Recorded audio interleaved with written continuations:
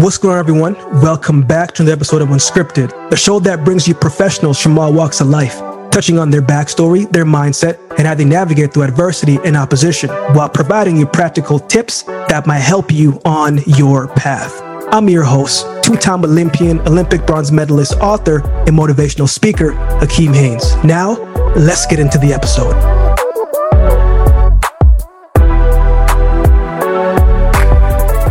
This week on the show, he's represented his country of the Cayman Islands at 3 Olympic Games and 7 World Championships. He was an All-American and still the current record holder in long jump at Rice University, multiple All-American honors. And just a few short months ago in August, he was inducted into the Southwest Conference Hall of Fame for what he was able to accomplish and do at Rice University. He's also the only athlete behind Carl Lewis to have ran sub 10 seconds in 100 meters and leaped over 8.5 meters in the long jump. He is right now the current associate head coach of the University of Texas at San Antonio.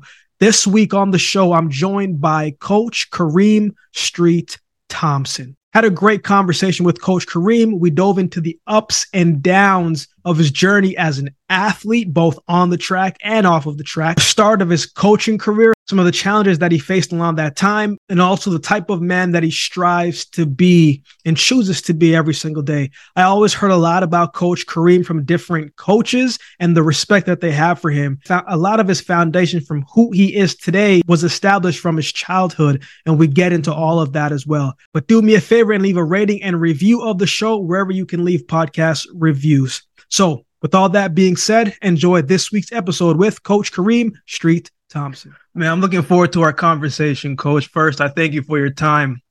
I know it's in the height of the season, in the beginning of it, and a lot of things is moving, man. But I want to start here, Coach. I'm a firm believer in gratitude. You know, I think when you can start your day, finish your day with something to be grateful and thankful for, man, it's hard to find yourself in a negative state. So first question, Coach, give me 3 things you're grateful for today. Waking up. Oh, come on now. Waking up this morning. It cannot be overstated. It just can't. We're living in different times. Yeah. I mean, and if anyone were to stop and put things in perspective, I think everybody could probably share that same sentiment. Thankful for my family, that they're healthy. Mm-hmm. And I'm thankful that I have a job. I'm thankful that I have a way to put food on my plate, on my family's. I'm proud to be able to feed my family. And again, I mean, it's the little things, man. You get to this point and you start to appreciate the little things. Coach, you've had a lot of things happen to you over the years, and I was trying to think about how I want to start this conversation. But then something recently happened in your life, right? Southwest Conference Hall of Fame inductee, right? Rice University, and I've been knowing about you for quite some time, and we'll get into that a little bit later. But for the work that you're able to do at Rice, I mean, 661 in the 60, 1016, 821 long jump indoors, 863 outdoors, all of those things. Every person wants to feel appreciated and respected for what they do in any profession. But when that happened, Coach, not everybody always gets that type of recognition, but what did that moment feel like for you, and what did it represent for you? I didn't even know that the Southwest Conference Hall of Fame existed until I think it was a couple of years ago, and I think they Coach Leroy Burrell was inducted, and I remember going, wow, the Southwest Conference was over back in '95, and I thought it was very special that they were recognizing or still recognizing athletes from that era. Yeah. Again, I mean, that conference was the SEC before the SEC. And all you have to do is go back and look at the results, at the accomplishments. The mindset back then was if you finished top 8 in the conference at the conference meet, you were Mm-hmm. going to nationals. Mm-hmm. That was just how good. When you take the best schools in the state of Texas and add Arkansas to that, I mean, Yeah. you're talking blood and guts, man. You're Mm-hmm. talking, I mean, every single year. Um, but the part that was amazing about it was that, you know, so we also supported. There was also a recognition that if there was a school from Texas doing things at the national meet, we were all, supportive of that. Yeah. So there was a solidarity, you know. That's just a situation where you think about an era where conferences were focused on the geographical location as opposed to now where it's literally, who's the highest bidder. Yeah. Yeah. So yeah, I'm very, very proud of that moment. Very proud, and that Rice, because what happens is each university puts forward a nominee, Yes. right? Wow. So Rice thought it was pertinent to put my name forward this year, and yeah, I mean, very proud of it. I mean, what you were able to do during that time, and we're going to get into that a little bit. But I want to start in the present time and then work our way forwards. Right? You've been a coach now for quite some time, and most people probably in this era, they know you as Coach Kareem. But your journey and career did not start at where you are now at the University of Texas San Antonio. But the first time, like I remember seeing you with the Missouri hat on, right? Um, Mm-hmm. not not every athlete turns into a coach or actually becomes a good coach, right? But what made you wanted to go that route, and what inspired that? Because it's easy to fall back on because we're so used to it. You go and do it, but when you're a coach, it's not just about you. Mm-hmm. Mm-hmm. Well, I will say this: not every former athlete is cut out to be a coach. Um, and you know, I would have to take it back to the beginning. My Yeah, my family when I grew up in Cayman, my family was a family of teachers. My mother was a teacher. My great aunt, great uncle, all my mom's friends, extended family. That was just what I grew up around. When I got to Rice, my jumps coach was a teacher. Like he was much more very professorial. yeah, He was Chinese, but I mean, he knew exactly what he was doing. He's very detailed.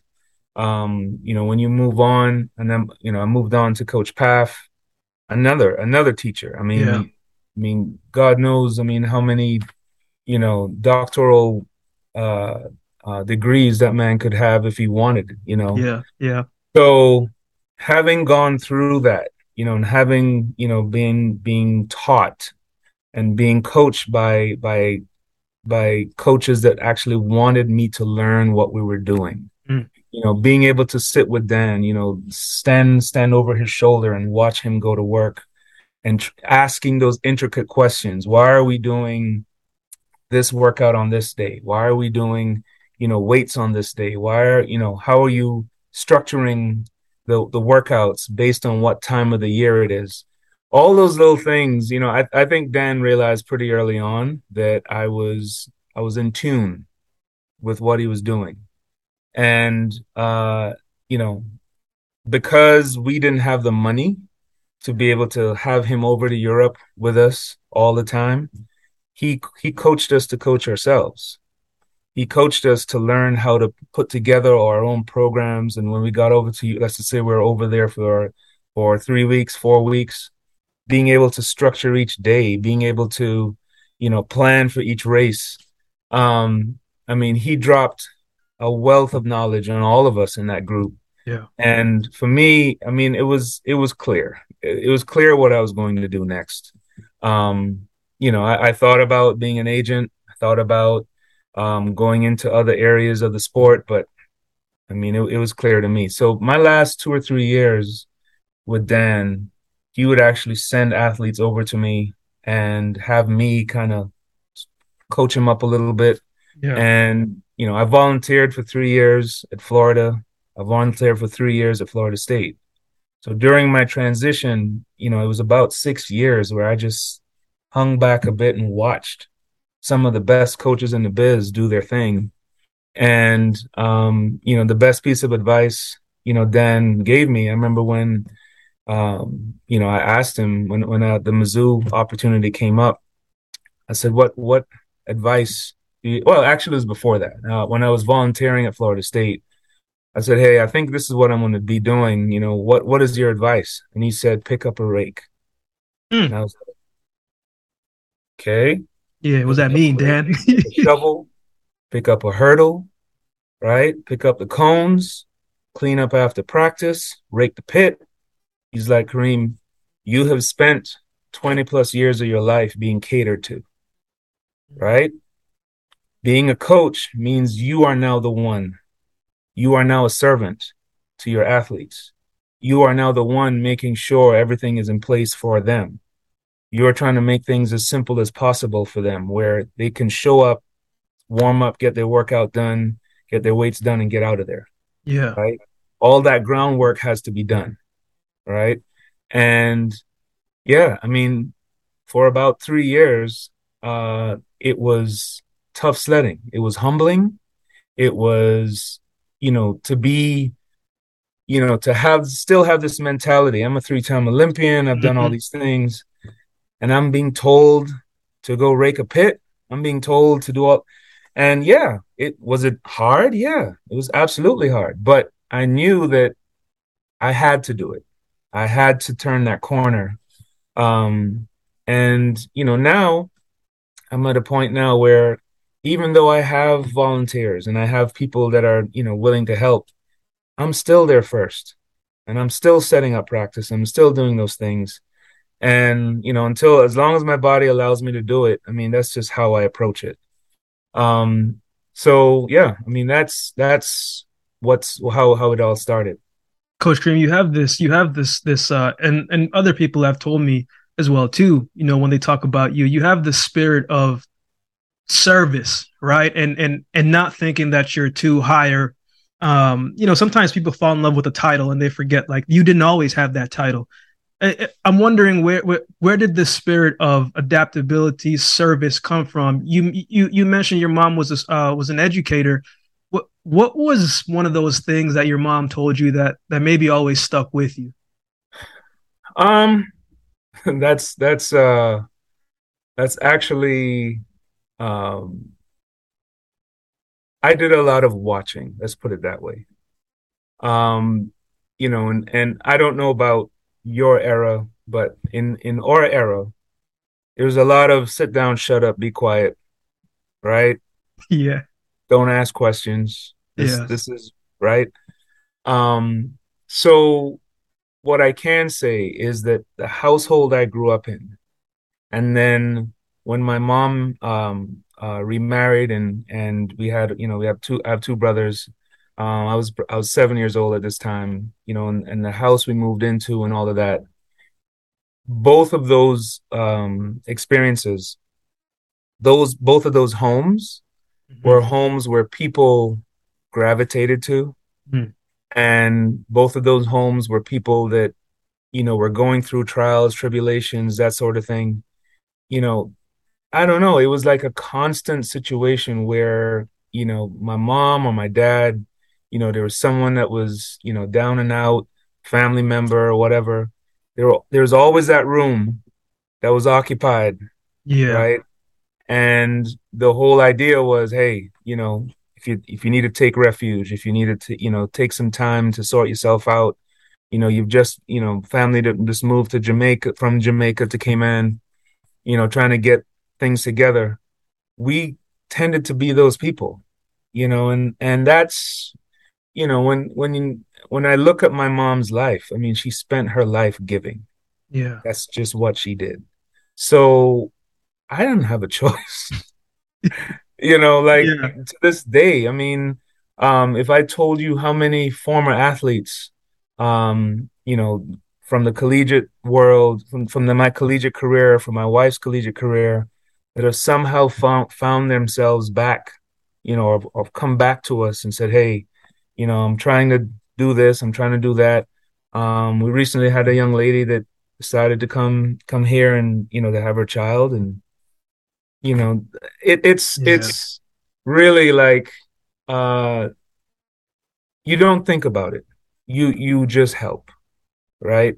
And yeah, for some people, they might look at it and go, man, like, how do you do this? How do you find time to do this? And it's not even about that. Like I would expect that if I reached out to my friends, my family, that sort of thing, They do the same. that they would do the same. So yeah, it's just our life. It's just the way it is. As a coach, you a good coach, you aren't just a coach, right? Especially when you're working with athletes, and all people, you got to wear different hats at times, right? Because you got to come in, they may be going through something, maybe they don't trust you enough to communicate, and then maybe they do when they open up, and you got to take off that coaching hat and kind of be the mentor, the friend. But then you have to take both of those away, and then you have to go be a husband, and you have to be a dad. I know your wife, she works with you guys as well too, but how do you balance all of those hats and energy? Because it's challenging at times. Um, at this point, it is literally all immersed. I mean, my kids know my athletes. Yeah. It's woven into the fabric of our lives. And you know, I don't even know if the word balance exists. Yeah. I don't, you know, and at the end of the day, like I've got to make sure that my kids get what they need, the emotional support, all of that. Um, I've got to make sure my athletes are, aren't stressed out. I've got to make sure that, and what I tend to do is, there aren't enough hours in the day, and there never will Yeah. be, right? So, what I tend to do is, and thanks to, what Dan taught me, when Dan explained to me that coaching starts from the minute the athlete enters the track, before you even address them. If you are paying attention and watching body language, Yeah. watching their faces, watching, their whether they're slumped over or whether they're, just walking really slowly, that sort of thing, you can pretty much ascertain what's going on before you even step to them. Yeah. Yeah. And that has been a very, very valuable tool for me because, you know, traditionally, it's a situation where, it might be an office meeting, right? Or, hey, coach, can I talk to you for a second? Or Yeah. something like that. And now that's an hour of your day that you're now spending with that person. Now, it's a different situation when, you know, if it's someone that's not trying to or isn't equipped to communicate that to you, right? You kind of have to pull it out of them. I have pretty much mastered the art now where I am, I might walk up and I'll just say, "Hey, are you all right?" Yeah. And just my intonation alone is enough for them to, everything comes out, you know. And I've been very fortunate to be able to be that perceptive to kind of cut things off before it gets to critical mass. Yeah. And I express it to my kids all the time. I mean, of course, it's not always going to be that simple because another thing I've learned is that for the athletes that didn't know who I was before they came here, and they get here, and then the kids that have been here start telling them who I am or what I've Yeah. done. All of a sudden now it's like, because they're like, oh my goodness, he's been to 3 Olympics, he's done all these things. So I really can't screw up out here, you know? So it creates a different dynamic. So now all of a sudden they're kind of hiding in plain sight now. They're kind of Trying to like, be, yes. you know, in the back. And I'm kind of having to pull them out and go, hey, it's okay. It's okay. We're all gonna make mistakes, right? So yeah, it's an interesting dynamic. Well, as you just said, Coach, kids have short-term memories. You know what I'm saying? Sometimes they don't remember or even go to look to search up to see who is in front of them or who is in the room. But let's go back a bit to your Rice days, right? What do you remember most about your time at Rice and just the NCAA system and that adjustment? Because it's a grind. You know what I'm saying? Like once you get to it, it's a grind. You talked about your time, that being the SEC conference, right? And it's week after week, and it can be grueling, and the losses can add up, and you can get frustrated. You're trying to learn all these different things. What do you remember most about your time there? How did you deal with that pressure?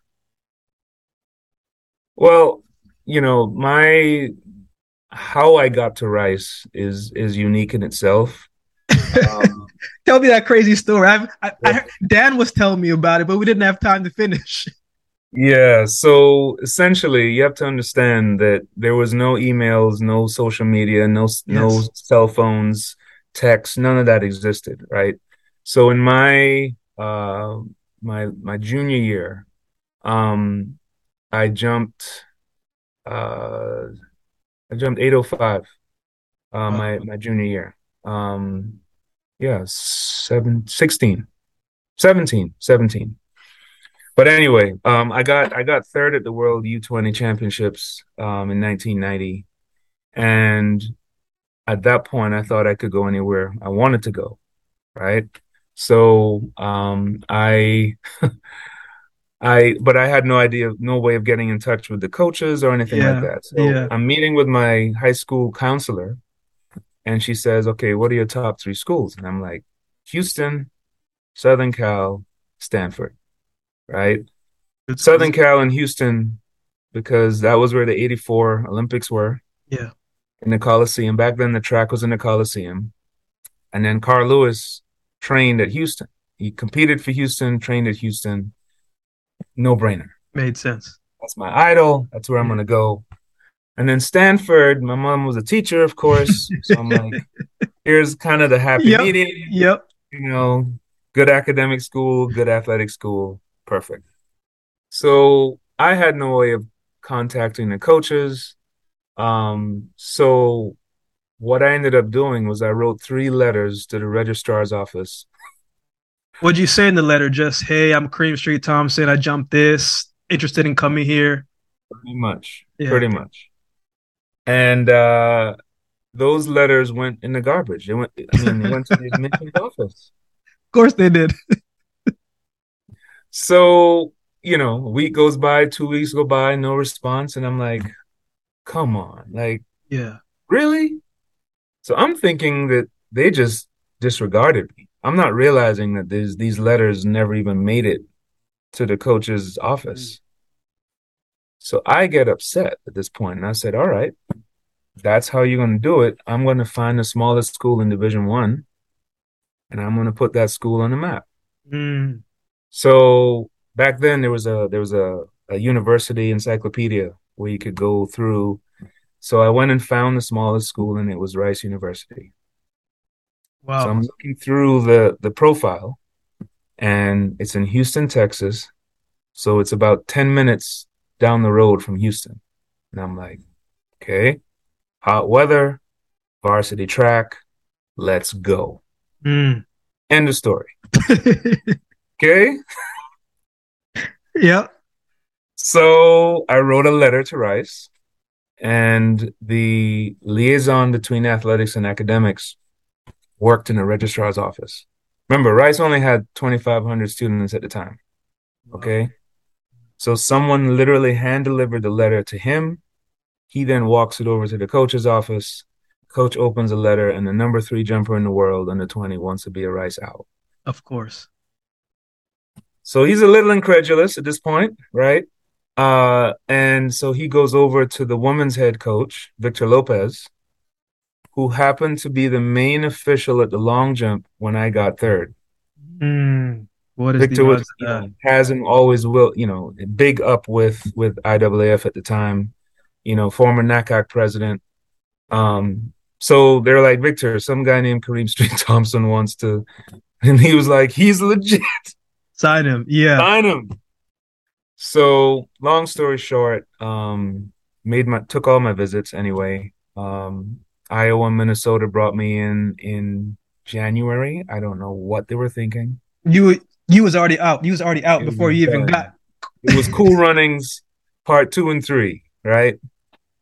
And then, Yeah. George Mason and Alabama were the other schools I visited, but I was sold. I was going to Rice, period. Now, did anyone tell me that Rice was de facto Ivy League? Nope. Did Mm, anyone tell me that, when you go to a school with only 2,500 and you go to the Olympics your sophomore year, that you're probably going to have a microscope on you? mm, Did anyone tell me that pretty much the people I was going to class with were future millionaires, CEOs of companies, doctors, lawyers, that sort of thing? No. mm, I had no there was no way to prepare me for the culture shock that hit me when I got there. And it took me, it was 3 semesters before that everything just dropped. 1992 is that year that really set the tone for the rest of my career. Um, got hurt indoors. Somehow got healthy enough. Won conference. Went to indoor nationals. Placed third or fourth, something like that. Um, Went to outdoor nationals. Fouled out. That summer I went to the Olympics. In Barcelona, that was my first Olympics. yeah. I was prepared for that.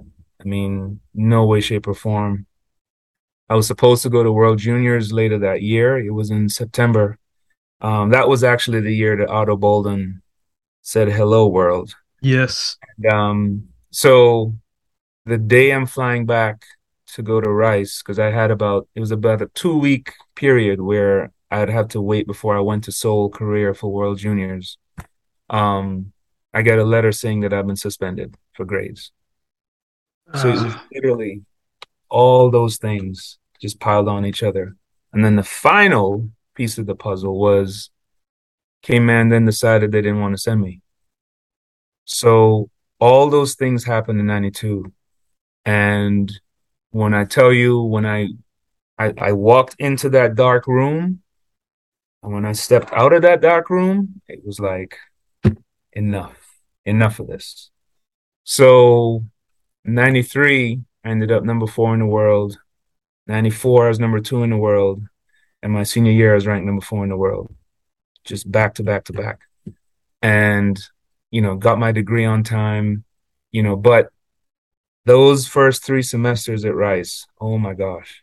I mean, I cringe to think about, in this era, in the transfer portal era, where you can leave. Yeah. how many kids would actually have said, yes, I'm going to come back and then I'm going to do this, right? Um, but I wouldn't be where I'm at now had I not gone through that. How did you pull yourself out of that year? Right? Because when you have so many attacks again and again and again and again, you might say, Mm-hmm. man, this is stupid. I'm going back home. How did you pull yourself out Mm-hmm. of that? Well, it's funny you should say that because, coming from Cayman, I witnessed a lot of friends that, so in Cayman, like Miami, Orlando, Tampa, those are like Cayman 2.0, Yeah. right? Like it's an hour flight away. It was nothing to go, for a weekend shopping spree. Just get on a plane, go there, get your shopping, come back. So, I had friends from high school that would go off to college and within a year, they're back home, they're homesick, right? All of this stuff. And for me, that wasn't an option. Mm. It wasn't an option. And at no point did I ever feel like, you know, I'm going to quit on this. Never, and um, but I'm going to tell you this. I mean, that day when that letter showed up at the house and the look on my parents' faces, like I was not raised, there was no hope. They didn't hope that I succeed, Yeah. right? I was going to succeed. And the umbrella and the support system that I had in Cayman, I mean, it was unbelievable. Like it extended throughout the entire island. I couldn't go anywhere without someone like, hey, you're Valerie Thompson's son, right? Yeah, yes, Mm. that sort of thing. So, you know, yes, there was shame, there was embarrassment, there was, I mean, you add all that up, and like I said, I mean, I literally was sitting in a dark room, with all my thoughts and with all the emotions and all of that, and I literally said, enough, not happening, you know, and so, but it was a major building block for my collegiate, my the rest of my collegiate career, and then my professional career. It reminds me of when I was at Alabama and when I got there from Barton, I didn't do anything different, but the schedule was different. I wasn't used to conference being Thursday, Friday, Saturday, but you're leaving the week before and all these different Mm-hmm. things and the classes. You're going into a classroom and there's 500 kids and the teacher doesn't care if you're there or not. And at Barton, Mm-hmm. there's 25 people there. So for me, I was like, yo, how? And my GPA fell from like a 3.2 to a 1.9. And I said, man, this Mm-hmm. is not okay. And so I just took No. summer school. So I 100% understand that. What I don't think sometimes people understand, right, is when you leave the collegiate system now, it's a whole different thing going to the pros. From a business standpoint, on the professional level, you were at the Olympics before. When you finished school, what was that transition like for you at that time? So this is where like you have to understand, like I went on the circuit in 93. Yes. So 93 and 94, my last 2 years in college, I was over in Europe during the summer.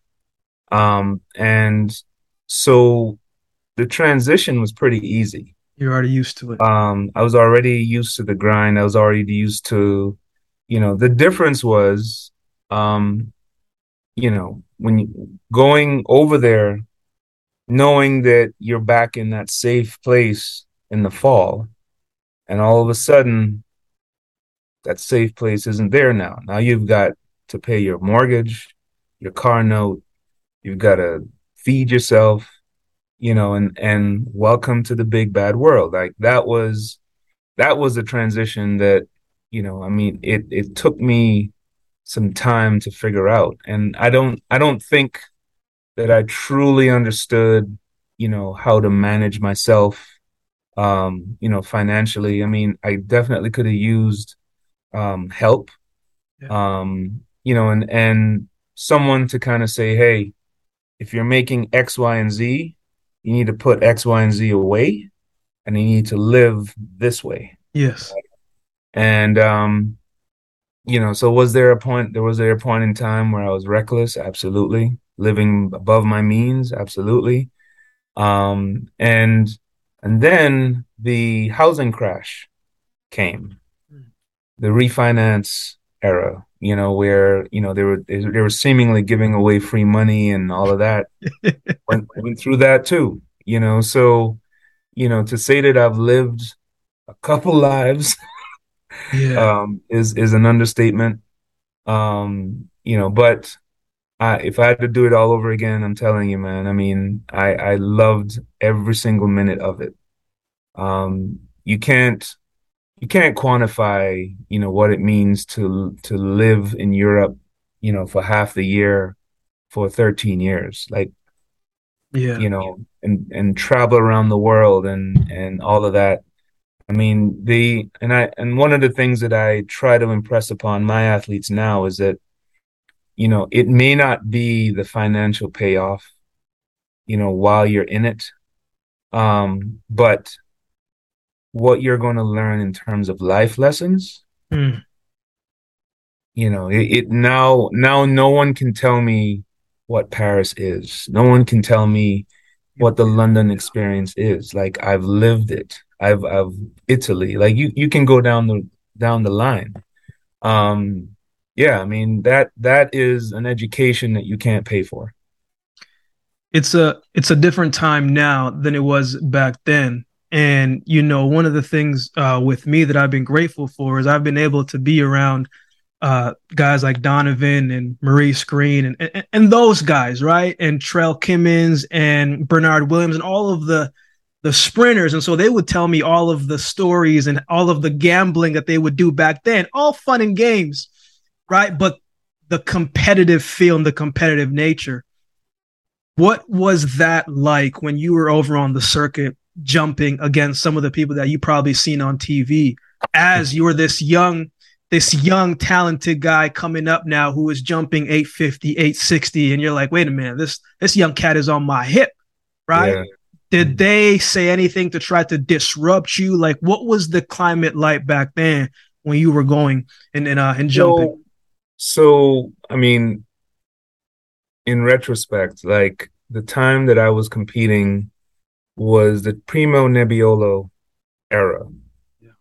And so we're talking about an era where um, the top athletes were being catered to. The Merlene Audis, the Linford Christies, the Donovan Baileys, the Maurice Greens, the Mike Conleys, the Mike Powells, the Carl Lewises. They got special treatment, and it pretty much stretched from where they got to live as opposed to everybody else, where the special treatment they got at the track. I mean, they were allowed to warm up on the infield, right? We had to go to the warm up area. You had to go in the back. Right? We had to go to the call room, right? Like, and it was like a broken record. You get to the meet, you see them on the start list, right? And you're like, all right, yes, here we go. Yeah. Get to the warm up area. You're looking around and they're not here. What's going on here? So all of a sudden your hopes start getting up. You start feeling good. Get to the call room. You're in a tunnel. You're walking into the track. Yeah. They already have their marks down. Just sitting there chilling, just standing at the long jump pit like, hey. You just getting here. That was what it was like, and the idea was, the mentality was, I'm here, you're trying to get what I have, right? And when you talk about the long jump era, I could talk about this ad nauseum, and it drives me nuts right now. Yeah.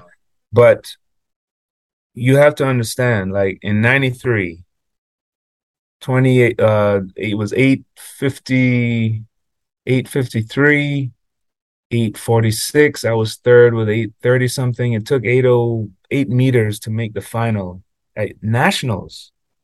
Yeah. Right? Yeah. So that era of NCAA jumpers, myself, Eric Walder, Dion Bentley, Roland McGee, I mean, Craig Hepburn, I could go down the line. It's one of the most unmatched groups of athletes that competed against each other. And then moving on to the professional life. And who did we have to emulate?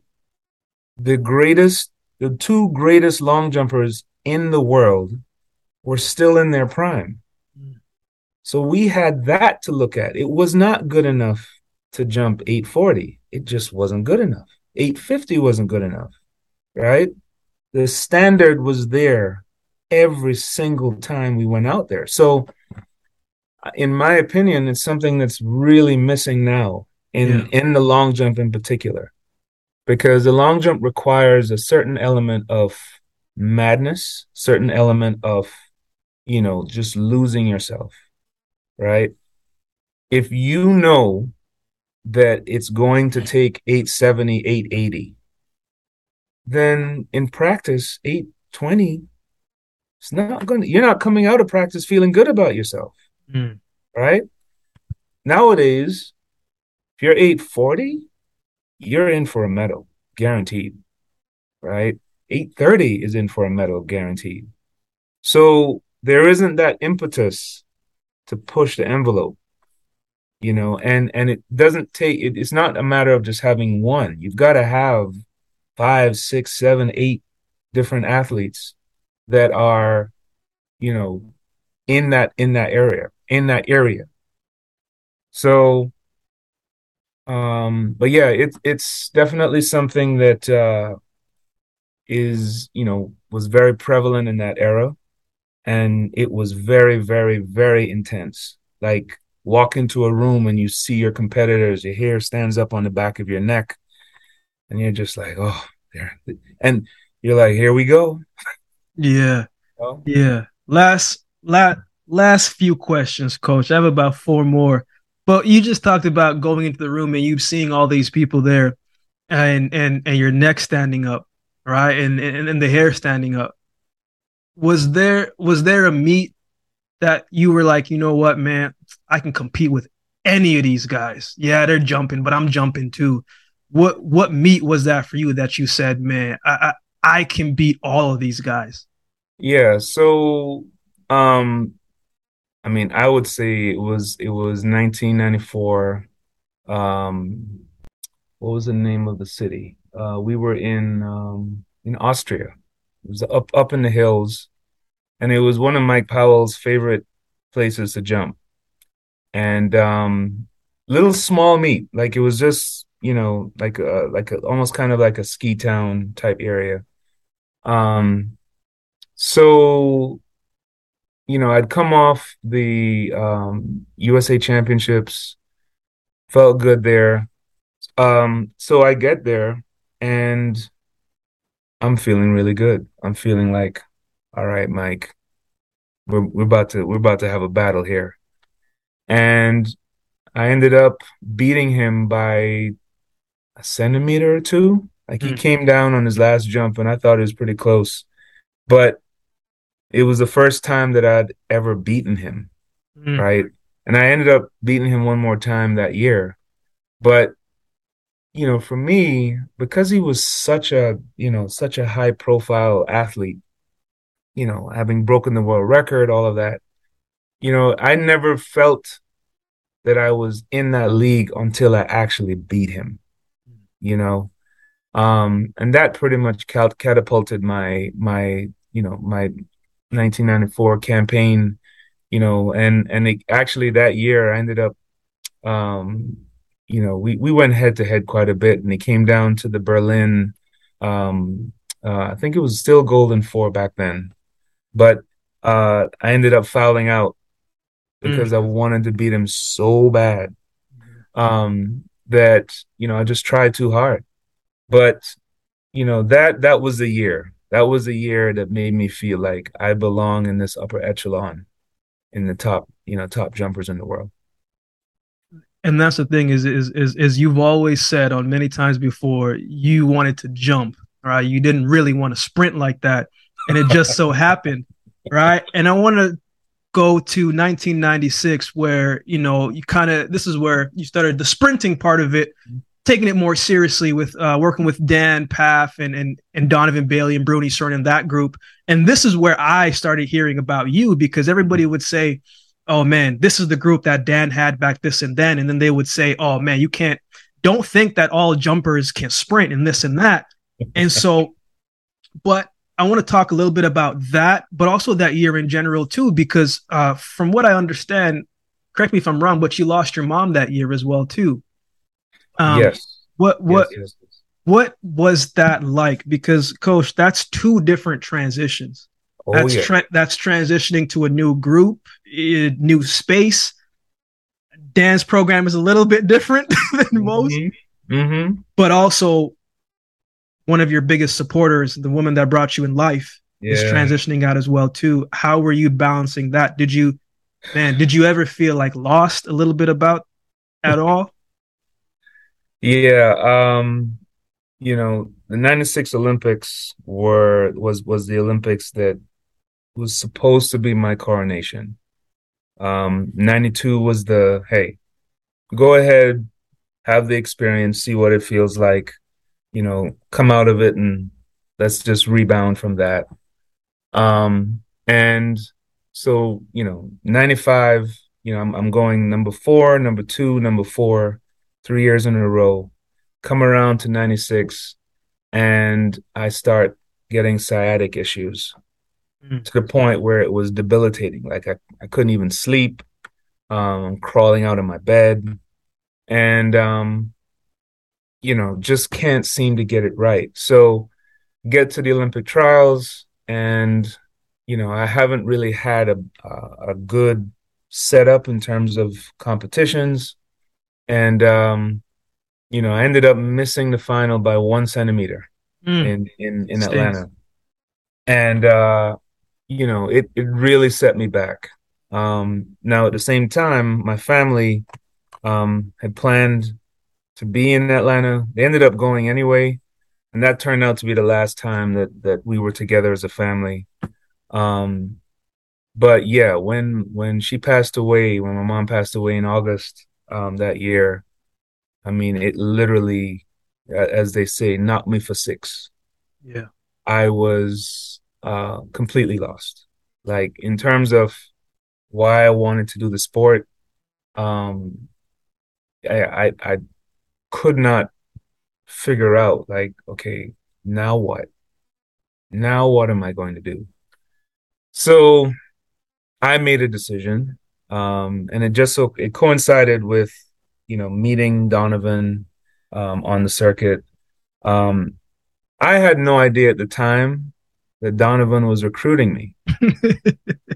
Remember now, Blastoff had Robert Esme, yep. right, so he needed another leg for that 4x1, and I don't know if he knew what my situation was or my connections to Canada. My grandmother immigrated back in, I mean, it was probably in the 60s. So I had that connection to Canada. So anytime if I really wanted to become a citizen, could have made it happen easily. So anyway, so I ended up meeting Dan. So I made the decision to leave Houston, to leave the coach that coached me to age 60 plus, to go somewhere to hide. Like I literally wanted to uh, just get away. And I didn't want the pressure. Um, I didn't want to have to deal with it. So my mindset was, let me go somewhere where there's a giant and I can kind of hide behind that curtain for a while until I find myself. That was the main reason why I made the move. Now, inside of that, meeting with Dan, I said, hey, I don't want to sprint. I'm not here. That's not my thing, right? I will, I will do the training, but that's not what I'm here for. So, you know, in my opinion, what Dan did um has to be, I mean, one of the best coaching jobs I can ever think of someone doing. To to hear an athlete tell you, this is not what I want to do, and then still coach the athlete to do it. Yeah, yeah. Without saying anything.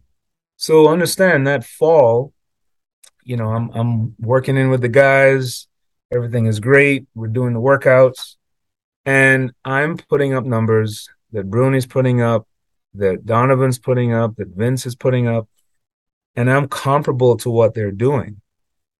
And imagine being a coach that can't tell an athlete, hey, just so you know, you're world class. You're a world class sprinter. None of that happened. There was no conversation about it at all. So fast forward to 97, first race was at El Paso, UTEP. And I think 10:05 flashed up on the clock. You're stuck then. I'm looking around like, hold up. you know, next race, 10-0, and inside of that, I start to notice a different in Donovan's approach to me. Mm. Now he's showing up a little bit later. Yeah.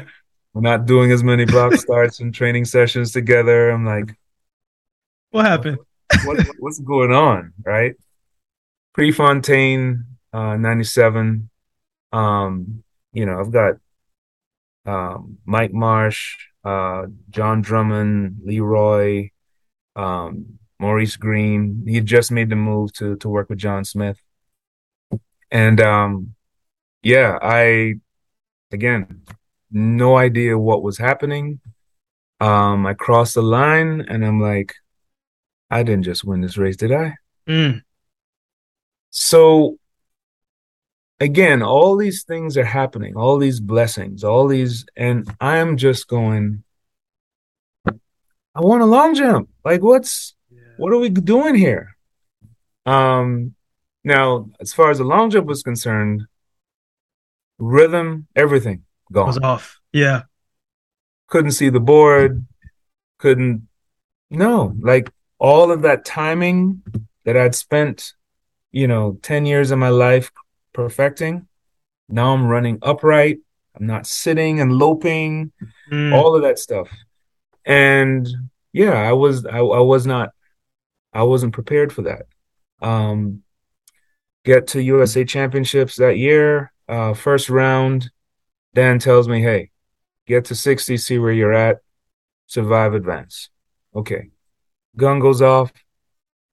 I see John Drummond out of the corner of my eye. He's just a little bit ahead of me. I said, I'm just going to latch on to him, Just ride the coattail. Just ride. just ride his coattail. 992 flashes up on his name, and I'm going, no, no, no, hold up. What just happened? 996. Uh-oh. I walk over to Dan. I'm like, Dan, I just broke 10 seconds. Like, what is Yeah. this? And he, at that point, says to me, wait till they see you in the semi. I'm like, Mm. what? You knew this and you didn't tell me before. The whole time. Yeah. The whole time. Wow. Now, at Wow. that point, I separated myself. I had to go for a walk. I had to go get some air. I'm going over my head. This man just told me that there's more to come, right? Again, it was not something that I wanted. It was not something that I, wanted to do. Um, get to the semi, of course, shoulders come up, everything's tight. Now I'm trying to run fast. 10-17, don't make the final. Mm. But I ended up running for the rest of the year. I stopped jumping in the middle of 97 and ended up number 9 in the world that year, averaged 10:09 that Wow. year. Wow. But you're a jumper. Jumper though. You're a jumper. So what I will say about that is that basically, if you are blessed, if you are anointed with an ability, you can try and hide it as much as you want, but it's kind of like, trying to put a hand over a flashlight. It's going to come out. It's going to manifest itself somewhere, and I spent that year trying to suppress, that light. That's essentially what I did. And, by the time I got to the end of the 97, I had meat promoters looking at me like, hey, if your agent comes to me and says, I've got Kareem Street Thompson, the long jump sprinter, I'm taking him in the sprints. Mm. Wow. And yeah, Wow.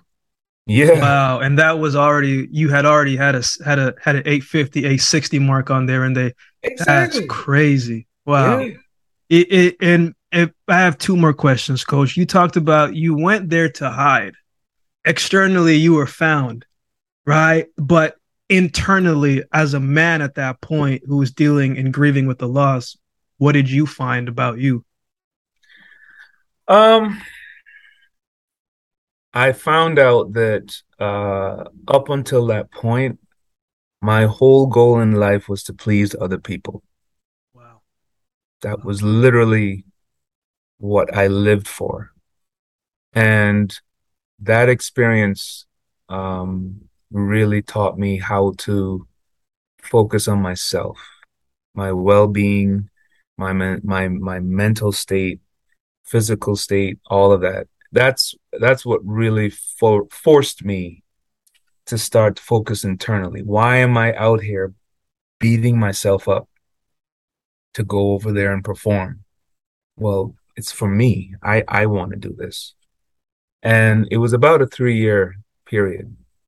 Um, you know, end of 96, 97, 98, 99 was where things I kind of emerged out of that, but yeah, it was a very, very tough time. And a lot of the communication I had with my mom was nonverbal.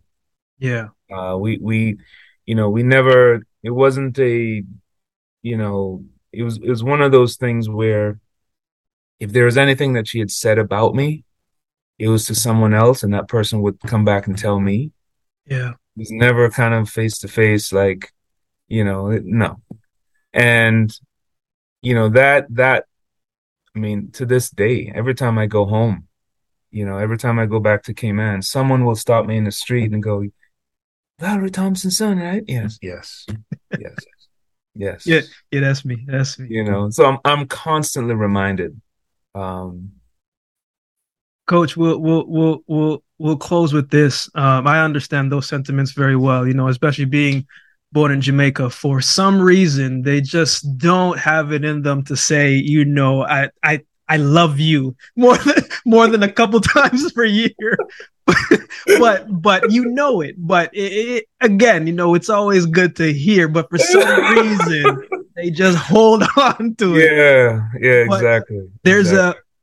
there's a separation sometimes between what we do and who we are, and it can be tough to mesh sometimes. When you look at your professional career and your present coaching career, what do you want to be most remembered for when you're sitting on the couch, 70 years old, just thinking about life? Mhm. What do you hope that people take from you when your name is mentioned? At the end of the day, I want to be known as someone that uh, tried to make a difference in this world, one individual at a time, and someone that uh, at least helps somebody understand their place on this planet, why things are the way they are.